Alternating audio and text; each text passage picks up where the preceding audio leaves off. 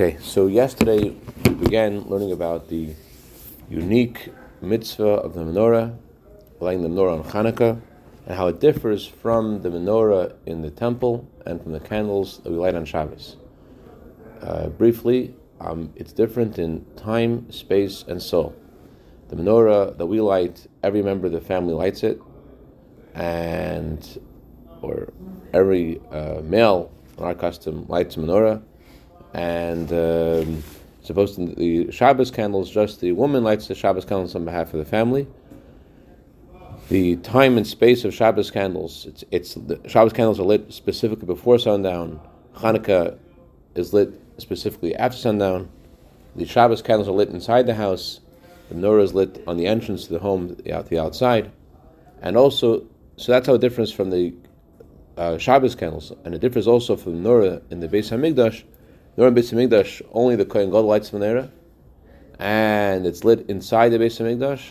That's how it differs in soul and in space, and in time, it's also lit before sundown.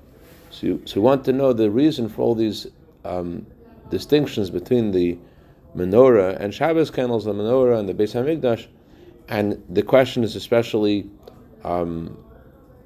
stronger. It's a sharper question regarding the difference between the menorah and the Beis Hamikdash, because the whole point of the menorah that we light is to commemorate the miracle that happened with the menorah in the Beis Hamikdash, and therefore we have to understand why is it that it differs in these three areas. So to understand this, we started talking about the words of Yaakov. Yaakov said, I am unworthy of all your kindness and all your truth. And we explained that kindness and truth refer to two ways of serving Hashem.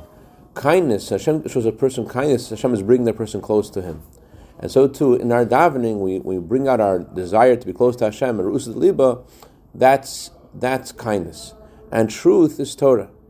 And when we learn Torah, when we daven, we draw down the essence of Hashem into this world, and the essence of Hashem is beyond all limitations. I just want to qualify for a second. It's not that we draw Hashem to be in the world. Hashem is here already. There's no place Hashem is not, and unlike others misunderstood what the Tzimtzum is. Chabad, Alter Rebbe, and Tanya says that Hashem's contraction, the Tzimtzum Hashem made, is not to be taken literally.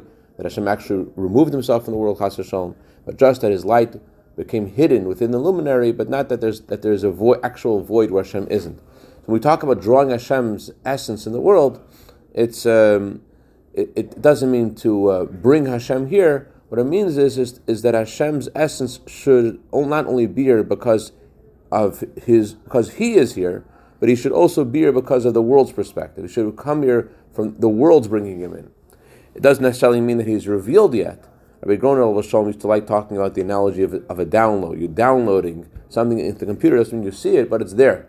So in a similar way, the Eibusher is here, but our role in Torah and in prayer is to bring Hashem's essence into the world from the perspective of the world, that we're inviting Him into the world, and there's a change.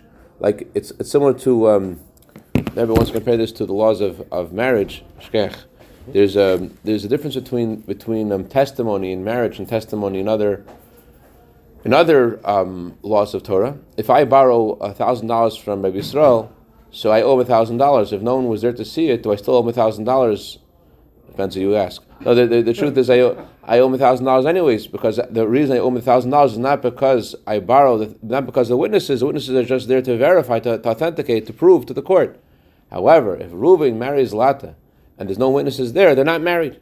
The witnesses are called in the Gemara Edei Kiyum, witnesses that make it happen, not just witnesses that Edei Bira, witnesses that clarify, that prove that it happened, they make it happen. In a similar way, the Jewish people, our role is that we are witnesses to Hashem's truth. It's not that our testimony is just to verify, it actually does something. Our role is to bring Hashem's presence in the world from the perspective of the world. And eventually it will be revealed when Mashiach comes. But the point is that our Torah and our prayer draws godliness into the world, draws the essence of Hashem into the world, and therefore the impact that it has is on the lowest parts of the world. You know you're touching essence when it affects everything, because essence has no boundaries, no limitations. If it only touches something, not other things, if it only touches higher, not lower, that means you haven't reached essence. So Yaakov's continuation of his prayer is, save me from Esav. And his prayer is accepted because he has connected to Hashem's essence. What impacts Esav? What impacts this person who is in the lowest possible spiritual state? It's the revelation of Hashem's essence. That's what causes Esav to be transformed. So why is his prayer effective, not only to neutralize Esav, but to transform Esav? It's because Esav, the klipa, the evil in Esav, has been transformed as a result of the revelation of Hashem's essence. Okay, that's what we concluded with yesterday. And then we asked a question in Yaakov's next line. Yaakov said, I crossed the Jordan with my staff. We wanted to understand, okay, he's highlighting that all he had was a staff, as Dr. Bresser mentioned yesterday. He was attacked by Eliphaz, and all he had is a staff. So he's highlighting the great abundance he has. He has now two camps, he has a lot. But why is he specifically mentioning this detail? And also, why is it called his own staff? And really, this staff wasn't his own staff. Whose staff was it? Do you remember? It was Adam's. I mean, Adam's, Moses. So he says, Moshe made a staff. Who else's staff was it going to be? It's also Mashiach's staff. So why is it called my staff? So to understand this, let's go to Eis Gimel on page Chavav. Page Chavav, line number 4. Page 26, line number 4. How can he be Moses' staff? Because that's wrong, right? He was preceding Moses. He wasn't the only one who had the staff. Oh, this staff was passed on. You know, in Lubavitch, they had a suit that you wore when you wanted to go out on a date. Yeah. There was the suit in Lubavitch. Everyone had used the same suit. I don't know how it worked exactly, but Yankel, who weighed this amount, and Shmuel weighed that amount, and the Yankel was this tall, but no one had a suit, so everyone wore this suit. This was the staff. This was the staff of all the leaders of Jewish people. Why is it called my staff? The Yuvon, I'm sorry, we both... I think the same thing happened in New York some years ago. Yeah. I heard it from Shtulo or something. Yeah. There was a suit. Is this good enough to have? Right. Are these witnesses to make it happen? Is this the same thing when two witnesses warn somebody, if you do this, you violate, then capital punishment. Without that, it wouldn't be the same kind of make it happen witness. It's a good question. It's a deeper question than I want to cover today, but it's a very good question. There is some discussion about what the purpose of the warning is. Is it in order to establish that he is doing this on purpose, or is it something more? But let's go further now in Eis Gimel. Right, he did it on purpose without the witnesses doing it. So from the perspective of the heavenly court, he's already guilty. Whether or not, but let's go further. When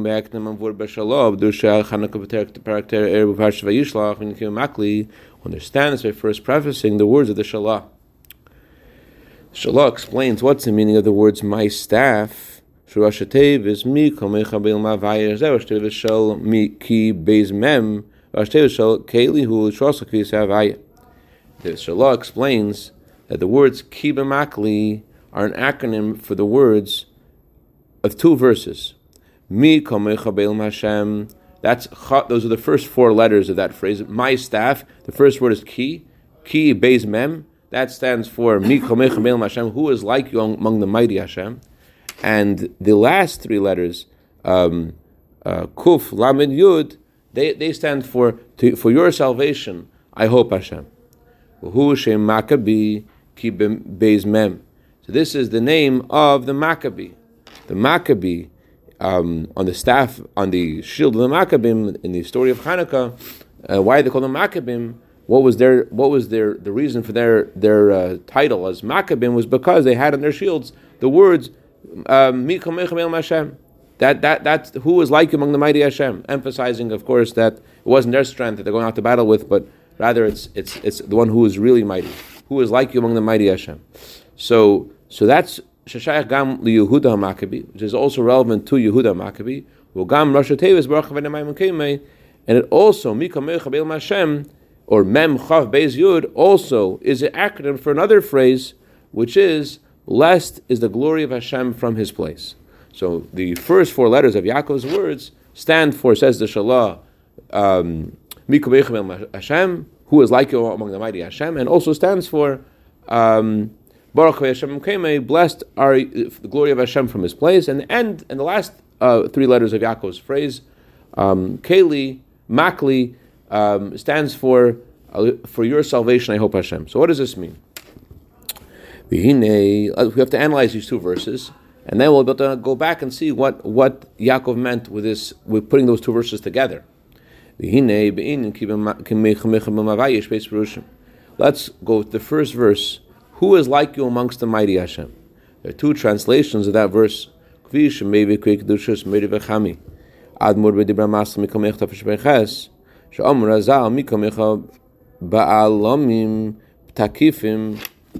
first explanation of the previous Rebbe in his discourse, which starts with the words Mikamecha, is this. The first explanation is, who is like you among the Alamim? Alamim is the mighty ones. Who is like you among all mighty people? Who is like you? That's one explanation. That's one translation of that verse. And that's how it's translated in our Siddur. Abachan and Neimer Mikamecha Chasin Yudke, Mikamecha Chasin Misapik. So this Abachanan says, who is like you, Hashem, Chasin, who holds himself back. Meaning, the word Be'elim doesn't mean the mighty. Be'elim means among all the silent ones. Who is like you, Hashem, who holds himself back and is silent? According to the first explanation, Elim means power.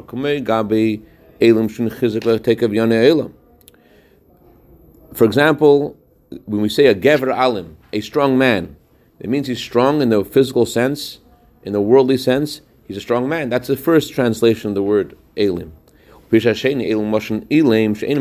the second explanation, elim means a mute. That means we're talking about Hashem hiding himself. We're talking about the 48 lower combinations of Shem Elokim. What does that mean? There are in every 5-letter word, there are 120 combinations that can be made of every 5-letter word. The way you figure it out is, in a 5-letter word, it's 5 times 4 times 3 times 2 times 1. That's how you figure out how many combinations can be made. So in the name of Hashem Elokim is about, every name of Hashem is not, it's about portraying, as the Medrash says, according to my actions I am called. So every name of Hashem is portraying something that Hashem is doing. Some power of Hashem. It's not portraying Hashem's essence. It's how Hashem relates to us. How Hashem is interfacing with us. What Hashem is doing for us or with us.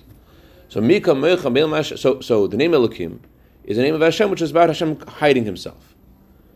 Why are there 120 combinations?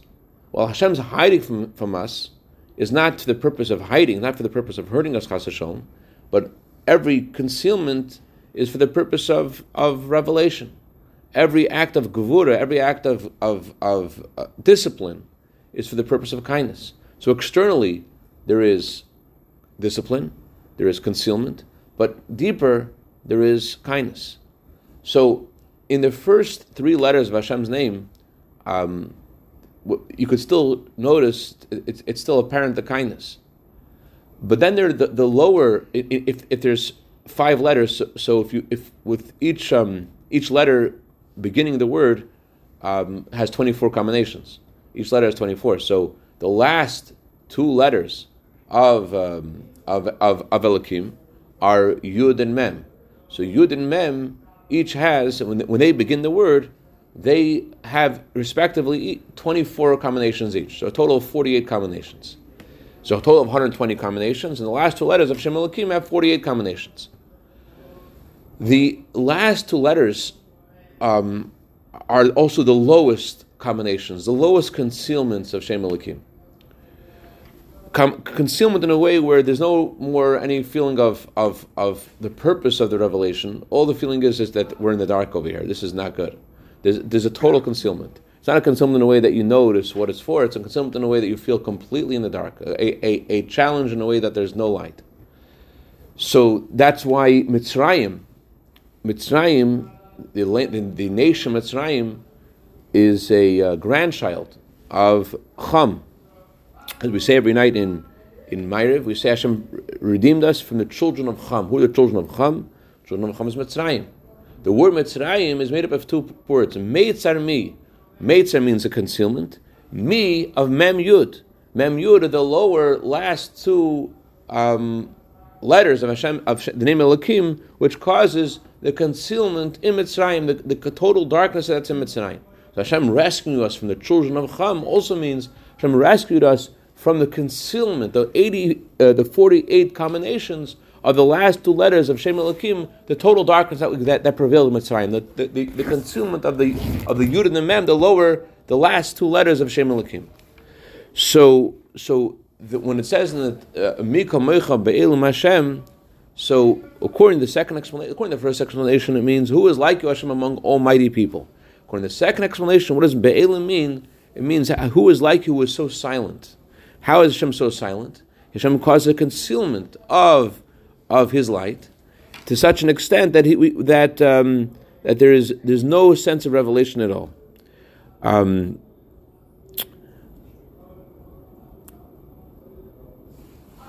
second.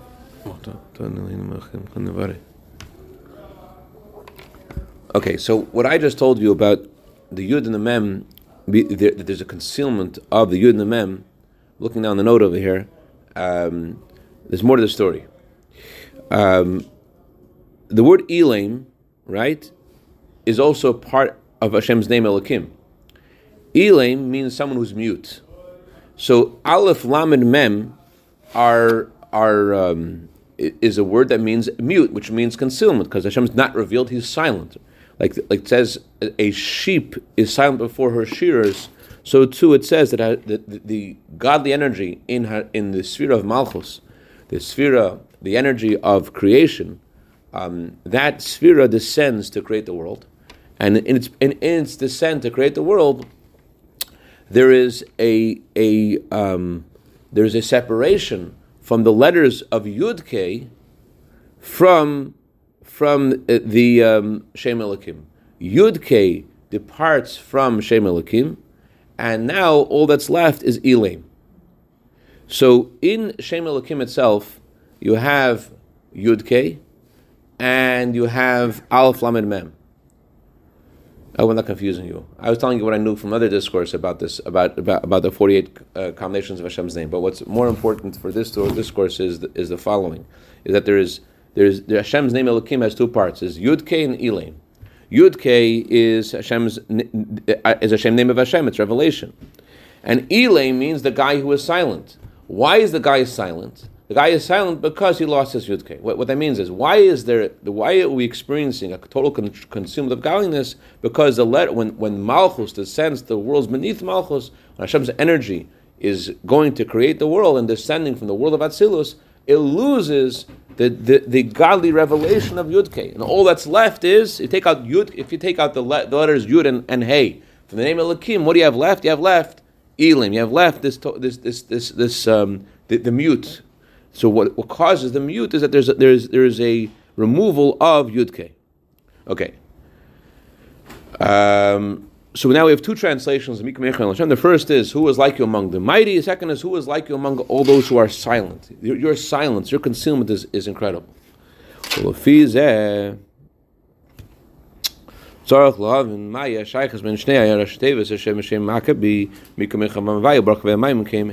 based upon what we explained, that Mikamecha Beilam Hashem has two explanations.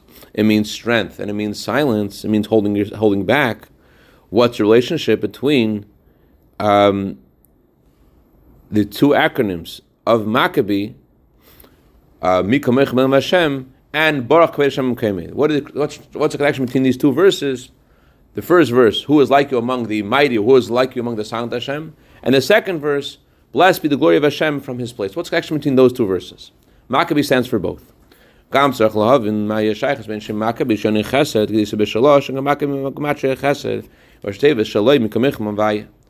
need to understand what's the relationship between the name Maccabee, which is numerically equivalent to kindness. Maccabee equals to kindness, and how does that relate with the words, the acronym of Maccabee, which again is, who is like you among the mighty, or who is like you among the silent? So if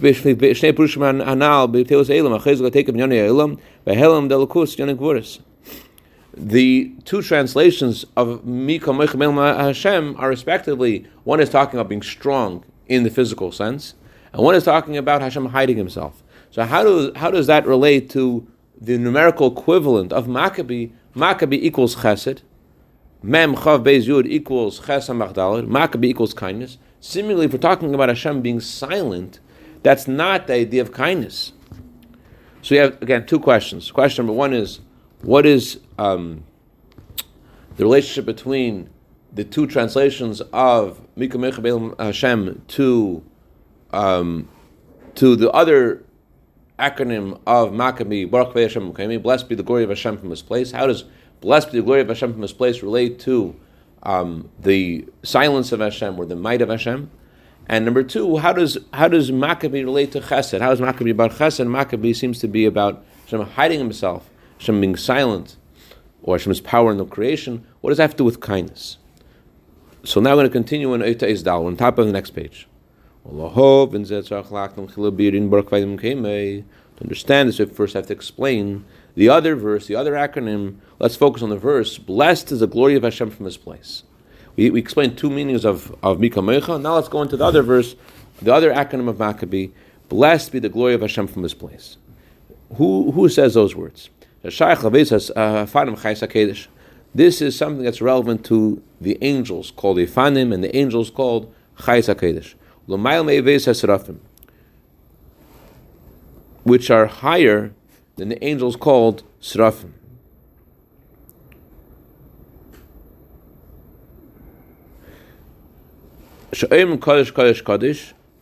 The angels called Srafim, they have a different phrase, they say, a different song they sing. What's their song? Their song is, Holy, holy, holy is the Lord of hosts, the world is full of His glory. That's the song of the Srafim.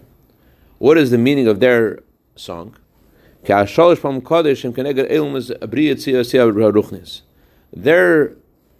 praise, their thrice repetition of the word holy is talking about how Hashem is beyond three worlds. Bria, Yetzirah, and Asiyah.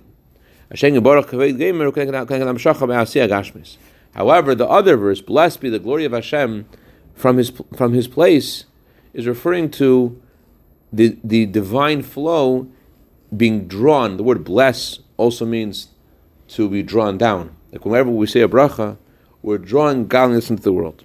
So, Baruch means that there's a divine flow. Where is divine flow going? The divine flow is going into this physical world. So Baruch is about an opposite thrust, not about how Hashem is beyond the three worlds. And Hashem is this truth of Hashem, how He transcends those worlds. Rather, Baruch is talking about how Hashem's light is drawn down into the physical world. The Tamadavar. So why did the higher angels? Does their praise cause Hashem's light to descend to a lower place, to a physical world? It would seem if there are higher angels, then they should be connected to a higher level of transcendence. So why is it that their praise of Hashem, if the Fanim are greater than the Srafim, so then why does their praise cause Hashem's light to descend lower, to the physical world? We already learned the answer earlier on today. Because what's their full line? Their line is, blessed be the glory of Hashem from His place. Who is His place? From His source, from His root. What's the root? The root of everything is the essence of Hashem. So since we're talking about something coming from the essence of Hashem, so therefore the famous Hasidic flip, whatever has a higher source, is able to descend to a lower place. Because it's coming from the essence of Hashem, therefore it extends to the physical world. Through the praise of the angels called Srafim. Srafim literally means to be burnt up. They're burnt up with their revelation of godliness, causes them to have this great yearning for Hashem in a way that they absorb. They absorb this feeling. That's why they're burnt up by their feeling. It's something which causes them to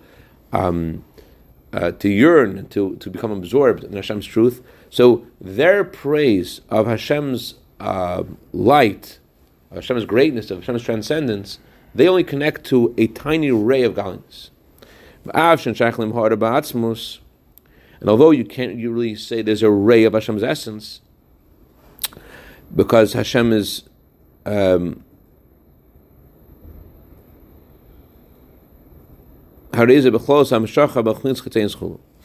we're calling